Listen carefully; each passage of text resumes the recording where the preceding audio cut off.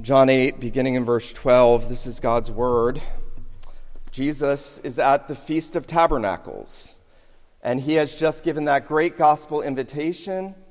Whoever is thirsty, let him come to me and drink. And as the scriptures have said, out of his heart shall flow rivers of living water. And now, beginning in verse 12, we read again, Jesus spoke to them saying, I am the light of the world. Whoever follows me will not walk in darkness, but will have the light of life. So the Pharisees said to him, you are bearing witness about yourself. Your testimony is not true. Jesus answered, even if I do bear witness about myself, my testimony is true. For I know where I came from and where I'm going, but you do not know where I come from or where I'm going. You judge according to the flesh. I judge no one. Yet even if I do judge, my judgment is true, for it is not I alone who judge, but I and the Father who sent me. In your law it is written that the testimony of two people is true. I am the one who bears witness about myself, and the Father who sent me bears witness about me. They said to him, therefore, where is your Father? Jesus answered, you know neither me nor my Father. If you knew me, you would know my Father also. These words he spoke in the treasury as he taught in the temple, but no one arrested him because his hour had not yet come.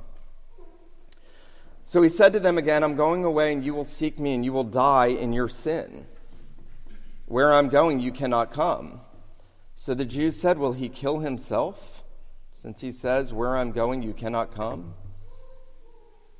He said to them, you are from below, I am from above. You are of this world, I am not of this world. I told you that you would die in your sins, for unless you believe that I am he, you will die in your sins. So they said to him, who are you?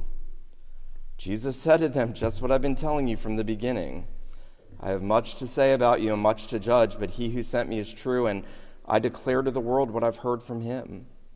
They did not understand that he had been speaking to them about the Father. So Jesus said to them, when you have lifted up the Son of Man, then you will know that I am he, and that I do nothing on my own authority, but speak just as my Father taught me. And he who sent me is with me. He has not left me alone, for I always do the things that are pleasing to him.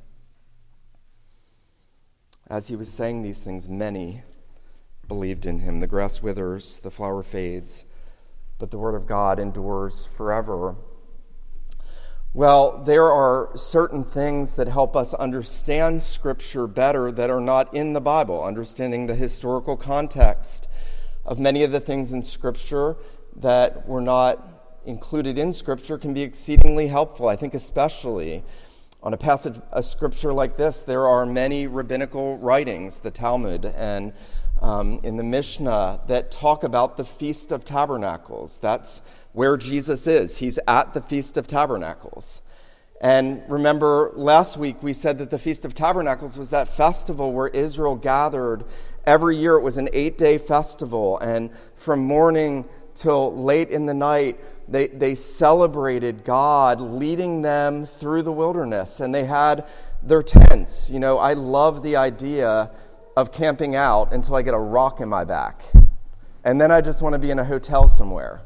But the camping out of the Israelites was the greatest time of celebration that they had. A full week, they camped out with their people, and they remembered how God so long ago had done such a great thing in bringing them out of Egypt and leading them through the wilderness. And there were practices that they began to do in Jesus' day. They weren't biblical practices. God didn't command them, but one of the things that they did, as we've seen already, is on the last day of the feast, the priest would take water and he would pour it around the basin of the altar to remind the people how God had given them water from the rock in the wilderness. And then Jesus stood up, remember, and he said, essentially, I am the rock.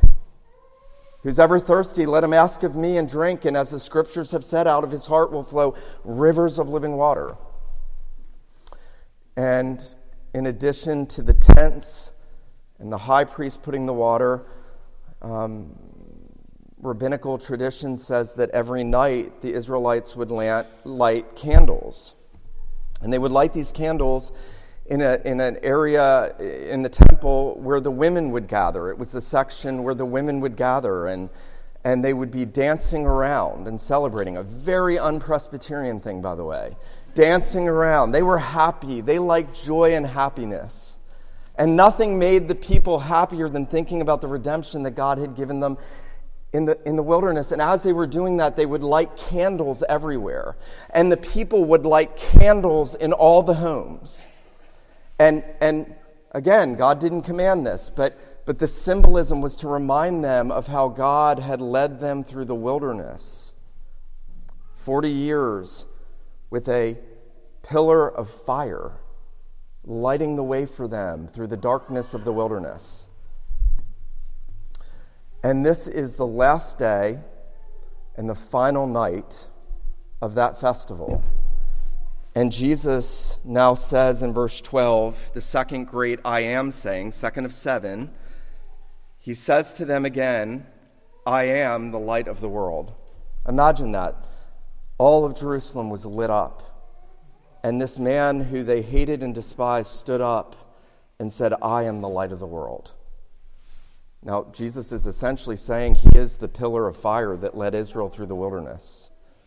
Whoever follows me will have the light of life. A bold statement. In fact, something only the Lord Jesus could say. No priest could say it. No prophet could say it. No king could say it. Many in our day, and we'll talk about this briefly, try to say that they have spiritual light, and they don't.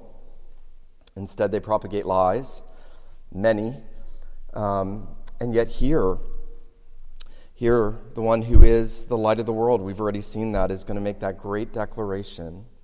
I want us to consider 3 things as we consider the importance of that verse and everything that follows. I want us to consider this morning what Jesus reveals about himself, and then I want us to consider what Jesus reveals about his followers, and then I want us to consider what Jesus reveals about his enemies or his opponents, what he reveals about himself, what he reveals about his followers, and what he reveals about his opponents.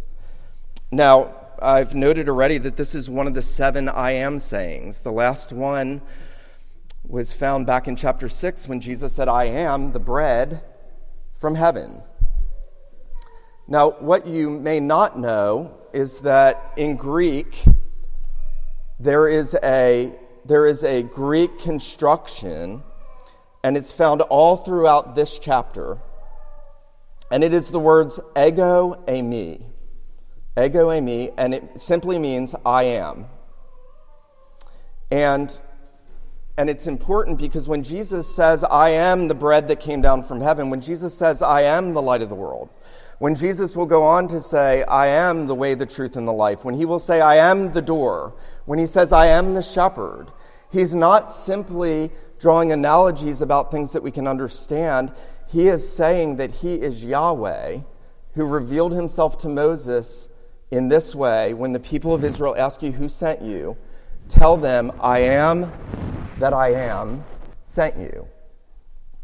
He is making a statement. He is saying, I am the everlasting covenant Lord, and because I am, these things that I'm revealing about myself should show you the sufficiency I have in myself. So here, when he says, I'm the light of the world, he is saying there is no other light. Just as the sun is the only source of light, and its heat reaches to every part of the world, and its light disseminates everywhere. Think about that. The sun is the dispenser of light in this world. So Jesus, by the way, is called in Malachi as a prophet. He is called the S-U-N, the Son of Righteousness. There is no other source of righteousness. There is no other source of spiritual light than Jesus. He is it. Because he is light. Now, that theme is spread throughout this book. John loves to contrast light and darkness. Jesus is going to do that for us here, but he's already done it back in chapter 1. Remember, in the beginning of this book, John said that John the Baptist was not the light, but was sent to bear witness to the light, and he, Christ, is the light that gives light to everyone coming in the world, because, and then chapter 3, men love darkness rather than light. And the entirety of this world and every one of our hearts by nature are enshrouded in darkness. Every single person by nature and the world as a system is dark, spiritually dark. And Jesus comes into that world to give light and to give life. I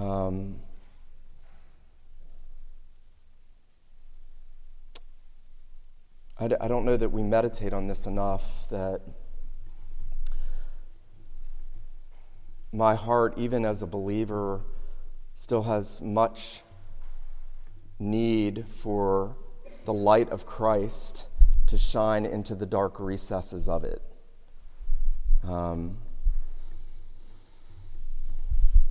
If you go, I know I preach about social media every day because it's just so complicated and awful.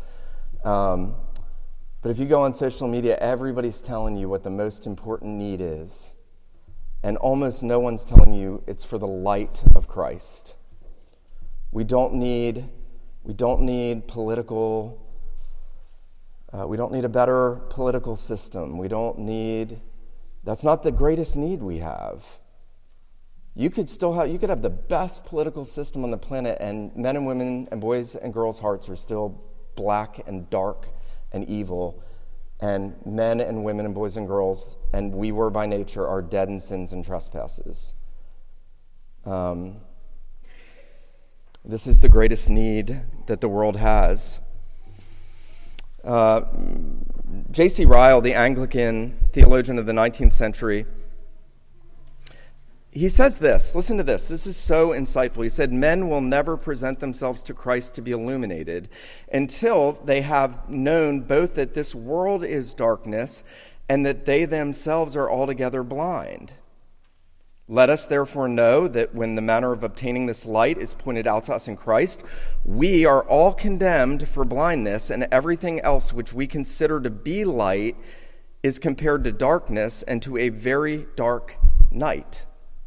So the best that men can produce, the best philosophies, the best religions, the best ideas, the best political theories, the best anything men can come up with on their own, no matter how much it looks like light, is darkness, and Christ is the light of the world.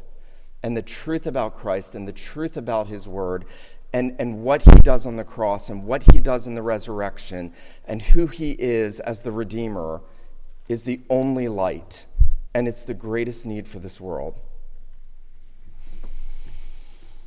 Ryle goes on to say, reason, philosophy, earnestness, liberalism, conscious, I would add conservatism, and the voice of the church are all in their various ways crying loudly that they have the light to show us. Their advocates don't know what they're saying. He says, Christ only is the true light who came into the world to save sinners, who died as our substitute on the cross and sits at God's right hand to be our friend. In his light, the psalmist says, we see light. In his light, we see light. Now, Jesus is making that statement. He's revealing himself, because if he didn't reveal himself, we would never be able to come to the knowledge of that light. Notice this. Jesus says, I am the light of the world. And now, secondly, he makes a statement about his followers. Notice this. Whoever follows me will not walk in darkness, but will have the light of life. Okay, my greatest problem is that I, by nature, want to walk in darkness. That's our greatest problem. And our greatest need is for Christ to shine the light of the gospel into our hearts and to dispel it into every recess of our minds and hearts, to our minds, to our wills, to our affections, to our desires, to the totality of us, to our reasoning capacities. We need the light of Christ. And we need that light every day. And Jesus says, whoever follows me And that's the same as believe on me, trust in me, commit your ways to me, know that I am who I say I am and that I did what I have come to do, and cast yourself on me for that. Whoever follows me will not walk in darkness. That's the good news, but will have the light of life. And that means that if we believe on the Lord Jesus, if you're trusting in him, then there is a reality that has happened in your soul that makes you desire to walk in the light rather than darkness. And that anytime you do walk in the darkness,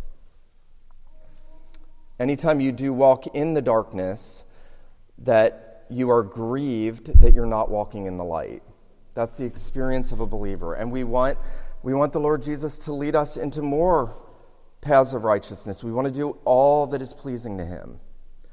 The cry of a redeemed heart is, Lord, give me more light. It's very interesting. I've said this before, when the Apostle Paul wants to explain what has happened in the soul of a man or a woman, a boy or a girl who has come to know Christ, he goes back to creation. And he says in 2 Corinthians chapter 5, it is the God who commanded light to shine out of darkness, who has shone in our hearts to give us the light of the knowledge of the glory of God in the face of Jesus Christ. That's how he explains what happened. So if somebody asks you how you came to know Christ, instead of saying, well, I prayed a prayer, 1984, you could say, God commanded light to shine in the darkness of my heart to give me the light of the knowledge of the glory of God in the face of Jesus Christ. Because it is a new creation. It is a bursting forth of saving grace into the lives of God's people. This one old Scottish Presbyterian, Thomas Halliburton, he has this autobiography. It's really amazing. The Memoirs of Thomas Halliburton. And I just want to read to you one section. He's talking about how he was really a religious person, and he read his Bible and he went to church, but he had not experienced the light of Christ coming into his mind and heart. And then he did. And he says this, he says, formerly I was only acquainted with the letter of Scripture, which does not profit, but now the Lord's words were spirit and life. In his light I saw light. God opened my eyes to see wondrous things out of his law. There was light in them, a burning light. By them shone into my mind to give me not merely some theoretical knowledge, but the light of the knowledge of the glory of God in the face of Jesus Christ. He goes on to explain more about that light flooding his souls. We should pray that we would know more of that we would experience more of the Lord Jesus shining into our hearts, his glory. Now, here's the amazing thing. Jesus will go on, and the Pharisees will contend with him, and we're not going to look at all of this morning, but look at some of it. But here's the amazing thing. Jesus says, here's how men and women will finally come to see that I am the light of the world. He said, when I am lifted up, he's talking about the cross, when I'm lifted up, then you will know. Now, here's what's amazing. You got to listen carefully. In the Old Testament, light and darkness are being fleshed out. And remember the last plague on the Egyptians was darkness, so great that they couldn't see anything. The second to the last plague, the 9th plague, great darkness. It was the worst of the plagues until the death of the firstborn. And then when God entered into covenant with Israel in the book of Deuteronomy, one of the covenant curses that he says, if you don't follow me, that you're going to walk in thick darkness. The plague on Egypt, the covenant curses on Israel. When Jesus comes, he says that hell, he likens it to outer darkness. That's the covenant curse brought to eternal form. And here's the amazing thing. When Jesus hangs on the cross, the sun is darkened because he is taking the plagues and he is taking the covenant curses by becoming a curse for us. How can I have the light of life? How can I see that he is who he is? I see the darkness of the wrath of God fall on him for my sin. That's how the light bursts forth. That's when we really and truly see it. We will not see it until we see him taking the curses, taking the plagues on himself for our sins. In fact, he will say to his opponents, and we'll look at this in a moment, he'll say to them, if you do not believe that I am, you will die in your sin. He says again, you will die in your sins. He says again, you will die in your sins. Now, what does that mean? That means that the light that we need, so much of it, is the forgiveness of our sins. And that only comes through Christ crucified. So that when I realize I have sinned against an infinitely holy God so many times without number, and that I cannot stand before him on Judgment Day, that I deserve the wrath and curse of God forever, when I realize that Jesus came to take all that sin on himself and to have the darkness of God's wrath and to go through hell for me, then I flee to him and say, Lord, forgive me, have mercy on me, cleanse me with your blood. That's where the light breaks forth into the souls of believers. I'll tell you one personal story just briefly. I was probably about 19 years old. I had been out all night doing drugs and things I shouldn't have been doing. And I had a bad experience. I think I've shared this in a different setting perhaps. I had a bad experience with someone I was out with in the darkness. And I said, I got to go home because I was raised in a Christian home. I'll be safe there. And so I went home as quick as I could, and I laid in my bed, and I just remember I'm safe. And my dad very thoughtfully, that was like 4 a.m. My dad very thoughtfully got me up at like 7 and said, now keep in mind, I should have had a job and been living on my own at this point, so let me just say that. But got me up and sat me down and said, we're going to read the word this morning. And I'll never forget this. He opened the devotional, and the first verse was, Jesus said to them, I am the light of the world. Whoever follows me will not walk in darkness, but will have the light of life. And I think that was the first time I really knew Christ was pursuing me. I wasn't converted for another 5 years.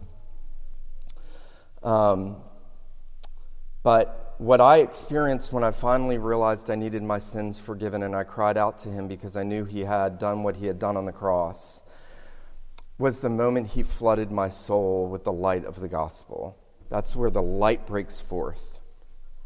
And it just keeps working in believers. It's not a one-time experience. We need it more. I need it more. We need more light until that day when we're with him and it's all light. Have you ever thought about that in heaven? There's no need for the sun or the moon or the stars, for the Lamb is the light. Think about that. Eternity of Christ enlightening. No sin, no darkness. No more struggle with the things I hate doing, but I keep doing, no more. It's all light. The Lamb is the light. What a day.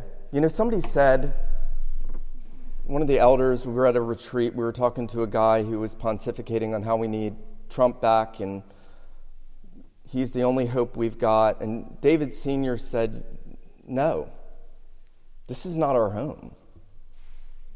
And if Donald Trump, he didn't say this, I should have, he's the best thing you got. Jesus says, I am the light of the world. We have a Savior who wants us to be with him. Where he is, this is not our home. This is not it. I love Charleston, South Carolina. I have to remind myself, Nick, don't let your heart get weighed down here. There is a day when we will be with him in glory, and he will be the light. He will be the light for all eternity. Please don't email me about Donald Trump either for making that statement. That is the most I'll ever talk about politics right there. So just let that be noted. Thirdly, and let me just say this very, very quickly, what Jesus reveals about his opponents. Now, they hate everything he says. Who are you? Who do you say you are? Where'd you come from? We don't know who you are. And Jesus has already told them, you know me. Now he tells them, you don't know who I am because they are in darkness. They are the exact example of what he said. They are walking in darkness. Now, their darkness is religious darkness and moral. They think they're righteous, but they can't see who he is. They cannot see who Christ is. They are walking in darkness, and he tells them 3 times, I already mentioned this. He says, unless you believe that I am, I think that's a reference to him saying, I am Yahweh. Unless you believe that I am and that I came to do what I came to do, you will die in your sin. You will die in your sins. You will die in your sins. I was reckoning with this week. People hate to hear about eternal punishment, and I get it because it's a horrible thought. But this is Jesus who says this. And unless we come to terms with the fact of what we deserve, by nature, we'll never see our need for him, as Ryle said. But we also have to come to terms with the fact that we need ministers, and we need to be able to be people that, yes, with great compassion, say the hard and unpopular things and preach about things like hell. That's probably the least preached on thing in America today. And, this is really interesting. William Still, the Scottish pastor, he says this. He says, a minister may be the most charming person in the world, an attractive preacher and teacher, but if he's going to be faithful to the eternal word of God, he's going to have this reaction. Some are going to respond, and others are going to get flaming mad. Some are going to respond in faith. Others are going to get flaming mad. It doesn't matter how nice, charitable, kind, charming, funny. Doesn't matter. By nature, every one of us is responding to this right now in one of those 2 ways. And you see how overwhelming that response is with his opponents. It's just, they're riling up more and more hatred for the one that's inviting them to have light. Because John told us back in chapter 3, men love darkness rather than light, and they don't want their evil exposed. They don't want it known what they really are and what they love, and how black their hearts are. Now, Jesus goes on after defending his testimony in the first section here about who he is. He goes on in his interactions with them to explain in just how much darkness they are. I think they understand when he says, I'm going away, and where I go you cannot come. They understand that he's talking about some voluntary death. But they're in such darkness, they can't understand the spiritual nature of Christ's words. And so they say, what, is he going to go kill himself? And what they don't realize is that they are going to be God's agents of his death on the cross, where he, as he's put out in darkness, is going to become the light of the world. It's amazing how much darkness were they living in. They couldn't understand a single thing that Jesus said to them. They could not understand a single thing that he spoke to them because their minds, their hearts, they only thought on fleshly appearance. They judged Jesus according to appearance. Notice this. They judged him. Notice, they judged him according to appearance. He said in verse 15, you judge according to the flesh, I judge no one. Now, he's not saying I'm not going to exercise judgment on people. He's saying, I don't judge people according to the flesh. I make spiritual judgments. But everything they did was judge according to the flesh. They could not get past the externals, the flesh, for what they saw around them. Let me say this morning as we come to a close. These are weighty things. If I could make them more weighty without being heavy-handed, I would. These are serious truths that we have to take to heart. We have to ask ourselves, have I really come to know who the Lord Jesus is? Do I really know that this is God manifest in the flesh? Do I really know that he is the great I am? Have I really come to know in my soul that he is the light of the world, that my heart is darkness by nature, and that he has come to give me light? We have to ask ourselves the question, am I following him?